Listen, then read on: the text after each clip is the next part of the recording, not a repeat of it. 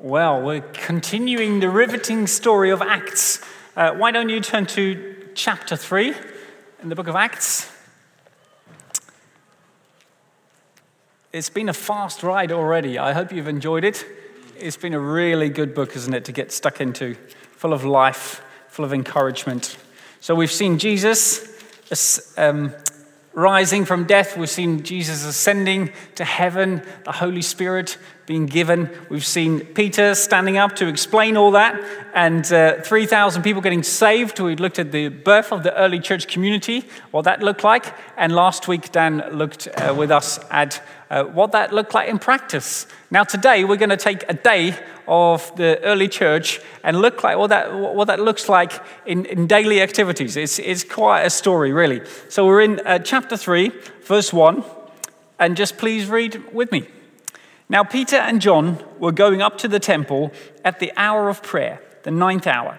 And a man lame from birth was being carried, whom they laid daily at the gate of the temple that is called the Beautiful Gate, to ask alms of those entering the temple. Now seeing Peter and John about to go into the temple, he asked to receive alms. And Peter directed his gaze at him, as did John, and said, "Look at us." And he fixed his attention on them, expecting to receive something from them. But Peter said, "I have no silver or gold, but what I do have, I give to you. In the name of Jesus Christ of Nazareth, rise up and walk." And he took him by the right hand and raised him up, and immediately his feet and ankles were made strong. And leaping up, he stood and began to walk, and entered the temple with them, walking and leaping and praising God.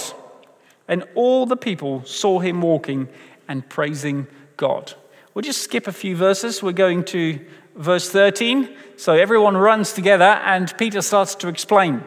"The God of Abraham, the God of Isaac, and the God of Jacob, the God of our fathers, glorified his servant Jesus, whom you delivered over and denied in the presence of Pilate when he had decided to release him. But you denied the holy and righteous one and asked for a murderer to be granted to you. And you killed the author of life, whom God raised from the dead. To this we are witnesses. And his name, by faith in his name, has made this man strong, whom you see and know. And the faith that is through Jesus has given this man perfect health in the presence of you all. And now, brothers, I know that you acted in ignorance, as did your rulers. But what God foretold by the mouth of all the prophets, that this Christ would suffer, he thus fulfilled. Repent, therefore, and turn again, that your sins may be blotted out, that times of refreshing may come from the presence of the Lord, and that he may send the Christ appointed for you, Jesus, whom heaven must receive until the time for restoring all things about which God spoke by the mouth of his holy prophets long ago. Moses said, 'The Lord God will rise up for you a prophet like me from your brothers, and you shall listen to him in whatever he tells you. And it shall be that every soul who does not listen to that prophet shall be destroyed from the people.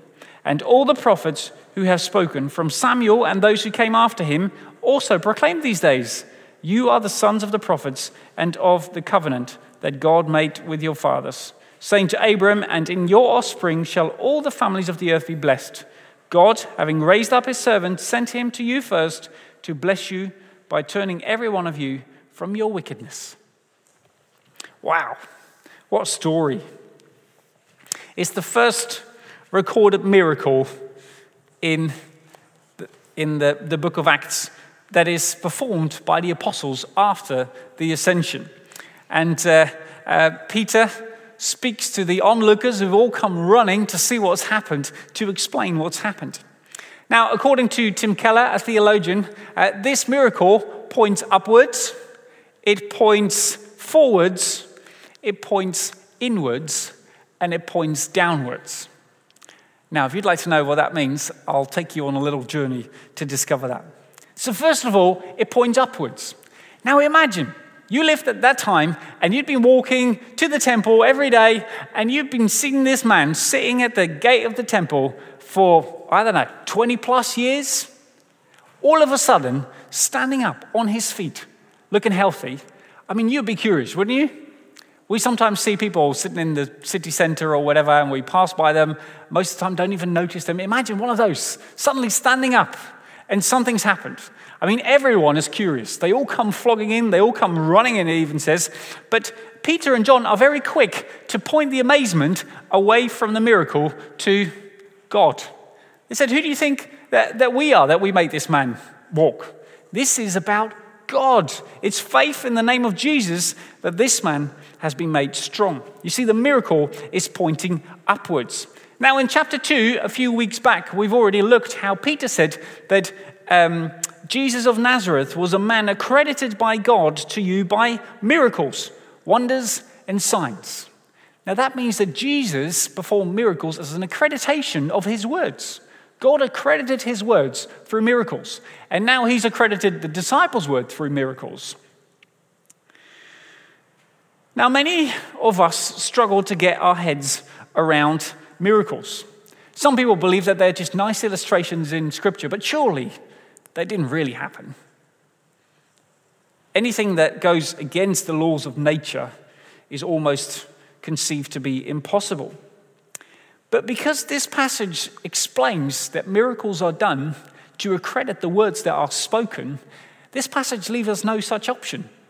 Either the miracles really happened and the words are true, or the miracles didn't happen and the words are not true. And therefore, God continues to accredit words with miracles. Now, for most of us, it's hard to believe that God could go outside the natural laws to perform a miracle. We look around and every day we're confronted with the natural laws, aren't we? But it says in Scripture that God sustains the world by the word of his power. Hebrews 1 verse 3. Now, the usual way he does that is by the natural laws. Gravity is one of God's inventions. This is the way the world works. But because God sustains the world and the natural order, it's not difficult for him to accomplish his means through the natural laws or outside the natural laws. He created them in the first place. For him to perform a miracle is as easy as to use the natural laws. Therefore, it's inconsistent to believe in God and not believe in miracles. If you believe in God but not believe in miracles, you're saying that God cannot act outside his own natural laws. That is ridiculous. If God invented them in the first place, created them in the first place, then surely he could go around them. He did so in the time of Jesus, the time of the apostles, and he still does today. God performs miracles to show that his words have power. So this miracle points upwards. Now it also points forwards. When we read here through Scripture, we can see that the crippled man leaped up. This is quite a specific word. Now, many people in that day who would have heard that word would have immediately thought of Isaiah's prophecy in chapter 35 of Isaiah, verse 5. I'll just read it for you. It says, "Then the eyes of the blind shall be opened, and the ears of the deaf unstopped. Then shall the lame man leap like a deer, and the tongue of the mute sing for joy." And this prophecy points forward to a day where God is going to restore the whole world. It points forward. And in verse 21, we've read that God sent Christ, appointed to you Jesus, whom heaven must receive until the time for restoring all things. Now that means that through Jesus, we become the inheritance of the covenant and all the promises that are given through the prophets. And that means that this miracle is pointing forward to a day where God is going to restore not just one man's feet, but he's going to restore all of creation. Now, I don't know whether you thought about it, but miracles in Scripture are never just a performance of power. You don't see Jesus flying across the temple courts saying, "I'm the Son of God, look at me." He could have. You don't see him walking through walls just to prove that he's a divine being. No, all the miracles he performs are dealing with suffering. All of them are pointing forward to a day where restoration is going to come, where God will restore the whole world. Now, in the beginning, when God created the world, there was no pain. There was no sickness. There was no death. None of it was there. until humankind came into the picture and turned away from God. And from that moment onwards, sin, death, pain, suffering, sickness enters into the world. And all of that, God is planning to redeem, to restore. You could say that Jesus performing this miracle was the only natural thing that happened in this broken world at that time. You could say that every miracle that happens is the only natural thing that happens in this world and how it was intended to be. One day, God will deal with all sickness, death, pain, and illness. And the hope of that will help us in our current suffering and challenges. Now, when I was 18, one of my friends got cancer. It was very tragic. A young guy, very athletic, loved football, and in just a space of a year, he just withered down. I mean, he had chemotherapy, was in hospital, had an operation, all sorts. And I went to visit him regularly, and I remember the last visit that I did. He was laying in bed. He'd lost all his hair, half his body weight. He was confused because of the morphine, and he was crippled. He lay in bed, crippled. And it was so hard to see him like that because I knew what he was like. And on the day of his funeral, his family decided to put a picture on the booklet that was handed out. And that picture displayed him from a few years back in his prime of his life. And they were right to do so because that's how they would choose to remember him. And one day, when God is going to restore all things, that is what he will be, and more. So when we think of what creation is going to be, even as we're going through suffering, we remember that one day he will restore the whole world. And that's what this miracle is pointing towards. Now, there is a now aspect of the kingdom we already looked at today. That means that miracles do happen. But there is also a not yet aspect, which means that in our suffering, we hold on to God in endurance, in the trust that one day he will restore all things. So this miracle is pointing forwards. It's also pointing inwards. It points to the need of salvation, and it shows us how we can receive that salvation. In Peter says in verse 4, "I have no silver and gold, but what I do have I give to you." Now at that moment, the man was asking for alms. That's what he perceived was his greatest need. He needed money to buy some food. And yet Peter says to him, "You have got a need that is greater than money." And then he heals him. But we can see that something has happened in that moment in time that points deeper than just a healing.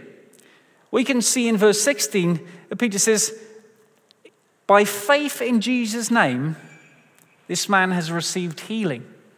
Something had happened. Now imagine you were the man sitting there. You've been crippled for 40 years. Somebody comes up to you, says, "In Jesus' name, stand up." Reaches out his hand. Why on earth would you grab that hand? If you know that you can't walk, that you can't stand, you would save yourself the public embarrassment of trying to, wouldn't you? Unless you had faith. Unless you had faith that something was actually about to happen. And this man exercised faith, reached out his hand, and was made well. And at that moment, he is restored. Now, this miracle points to another miracle in Luke chapter 5, when 4 friends, or more, we don't really know, come to Jesus, who lower down their friend through a roof in front of Jesus, who's also crippled. And at that moment in time, Jesus says to the man, "Your sins are forgiven." Now imagine you were that man for a minute. You'd come to Jesus, well, your friends had dragged you to Jesus. You want to receive healing. You didn't come for a sin washing.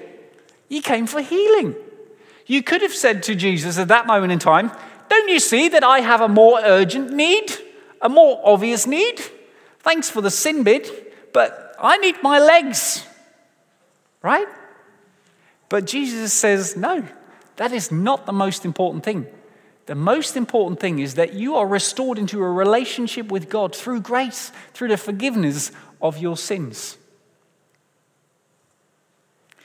Now, this man could have argued, well, that's all nice and good, but what would make me really happy is to be able to walk. Imagine you'd not been able to walk for 40 years. Probably the one thing in your mind, if anyone asked you the question, what is the one thing that you would like? You would probably say, the one thing that would make me really happy is being able to walk. But it's not true. See, it would have been great for the first month, probably the second month, maybe the third month. Perhaps it would start to wear off on the fourth month, and he would join everyone else in this world who's walking and remains unhappy. Do you know a few people who are walking and are unhappy? There is a need that goes deeper, inwards. It shows us the need not for gold and silver, but for a relationship with God. Now, God is committed to end suffering, but our greatest problem is not suffering. It is sin. 1 ounce of sin can destroy you more than 10 tons of suffering. If you have the right heart, suffering will make you more patient, more caring, more loving, more surrendered to God. But sin cuts you off from God, and you will never be able to receive any of that. You see, if God is the most important thing in your life, and his love has filled your heart completely, even your suffering will be tolerable. Now, miracles point inward to that reality, to find what you really need. Not something that's physical, but something that is spiritual. Most of us come to Jesus because we hope for something, and that's not wrong. That's okay. That's understandable. But he wants to take you deeper to see what you really need. Now, finally, this miracle points downwards, perhaps a strange direction. But in Peter's speech, verse 18, it says that Christ would suffer.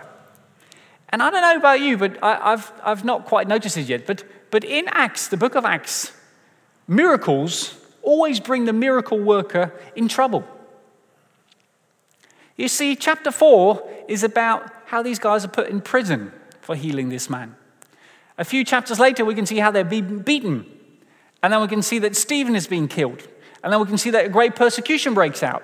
This is a shifting moment in the book of Acts. It's getting them in trouble. And the same thing happened to Jesus. We can see that Jesus healed Lazarus. He brought him back from the dead. A few verses later, we read the Pharisees decided to kill him. You see, Jesus could not bring Lazarus out of the tomb without putting himself into the tomb. Jesus died for the miracles he performed.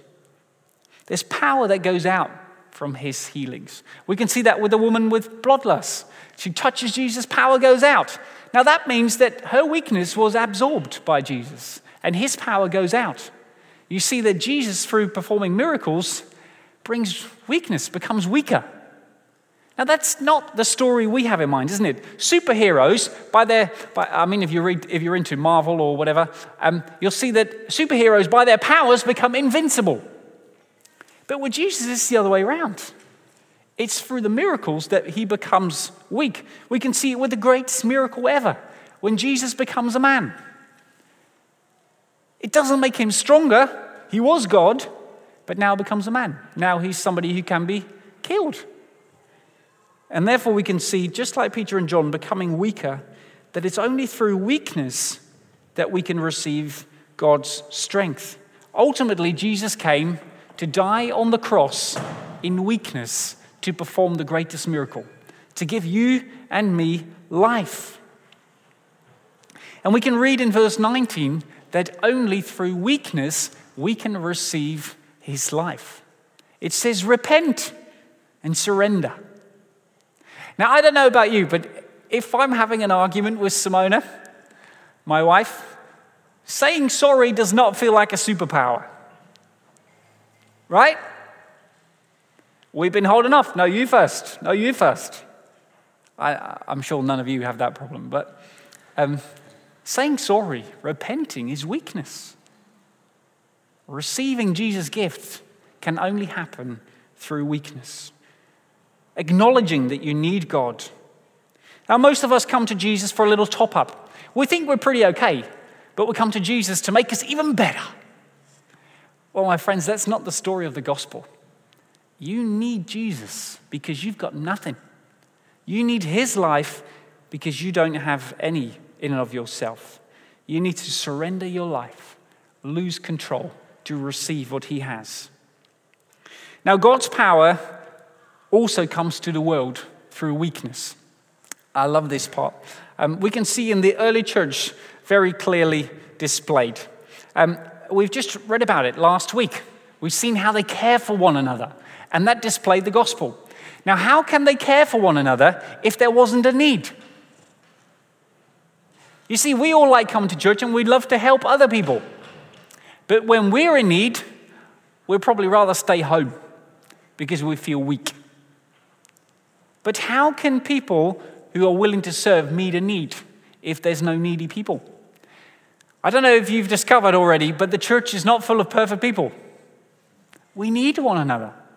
And as we share our weakness, we bring a gift to the church where one another can be cared for. So, on your great days, come to church. Be a blessing to others. On your bad days, come to church and be a receiver of that blessing. Open your life. Now, in this COVID season, it's very easy to become isolated and withdrawn. It's very easy to put up a nice face behind a screen and then just kind of wither away on your own. That's not the gospel, my friends. That's not what church should be like. We should be inviting one another. There's many hurdles to cross, but let's let people come close in our need. Now, we can also see that the early church was a huge example. If you go to the 2nd and the 3rd century, we can see that there was a big urban plague that broke out in the Greco-Roman world. And people just left their sick dying because they were too scared of getting sick themselves, except for the Christians. He says the Christians stayed and took care of them, heedless of danger, took charge of the sick, attending to their every need, even when it led them to their own death. They had no fear. They were willing to lay down their own lives to care for other people. Now that is the gospel displayed through weakness, isn't it?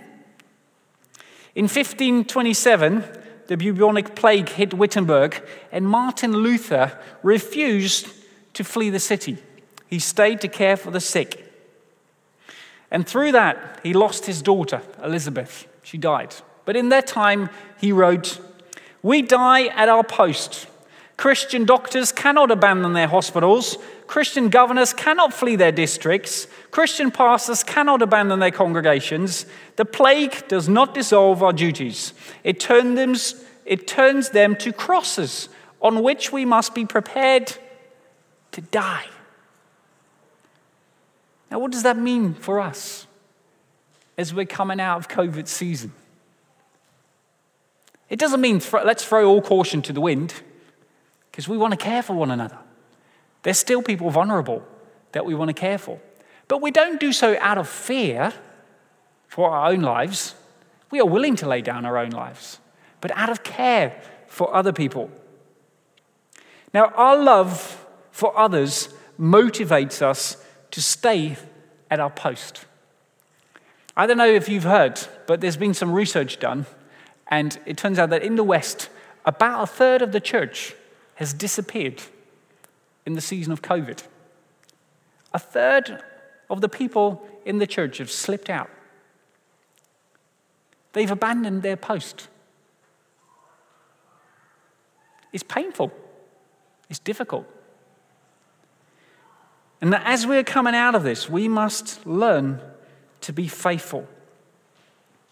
Now, we understand that there are lots of challenges. That's why we take precautions, wear mouth masks. We do an online stream for people who can't come, who are too vulnerable. We want to make space for all of that out of love for one another. But there's also a convenience element that lures us away from church. It's very easy to pop up a laptop, sit in your PJs on the sofa, just to watch church, isn't it? I quite enjoyed that for a year. Yeah? No need to get out of bed or talk to anyone. Just stream in. Let convenience not be the thing that pulls you from your post. It's important to engage together. And it's important to be present with one another. We need one another. Because as we are caring for one another, as we're drawing together, we are on display. The gospel is on display. How can we be on display when we act like everyone else? We want to be together and make a difference. People who are fearless for their own lives, willing to care for one another. Take care, absolutely, but willing to care for one another. It's a very important moment for us. I want to call the church back to its post. We have got an important signal function to our community, and it's important for us to do that together. It says in 2 Corinthians 13, verse 4, "For Jesus was crucified in weakness so that we will live by the power of God." There are many people who need to receive God's power, and God wants to do it through the display of the church, us. He wants to use us. Not as superheroes, in many ways probably displays his weakness, but that will display God's power. So we've seen that this miracle points upward to God, forward to the day where he's going to restore all things, inward for our need that is more than just physical, and downward that through weakness we receive what Jesus has done for us, and through weakness we display that to the rest of the world. Why don't we stand together to respond to that in prayer?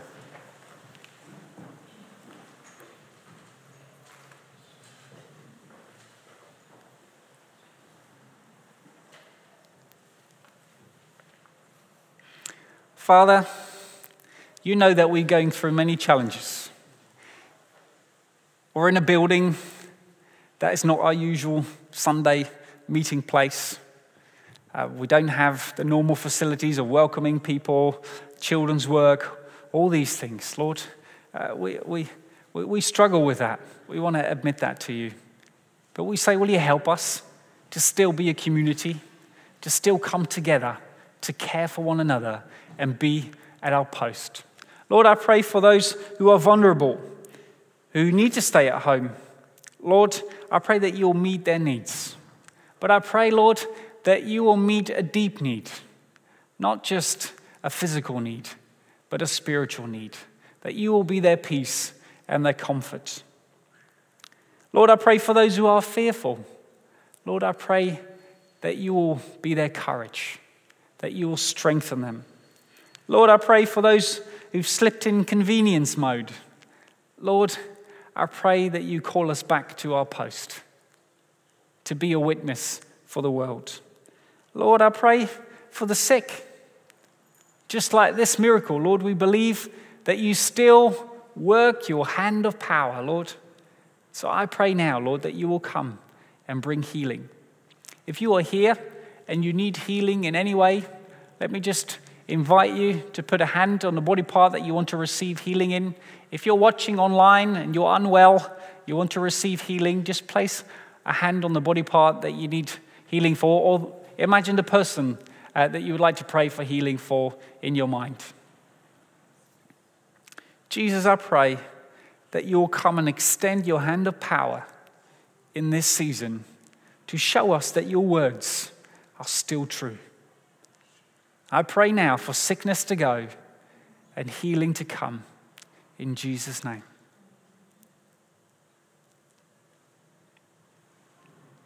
And Lord, I pray for all of us as we go out in our normal everyday lives, Lord, that you make us aware of the needs around us.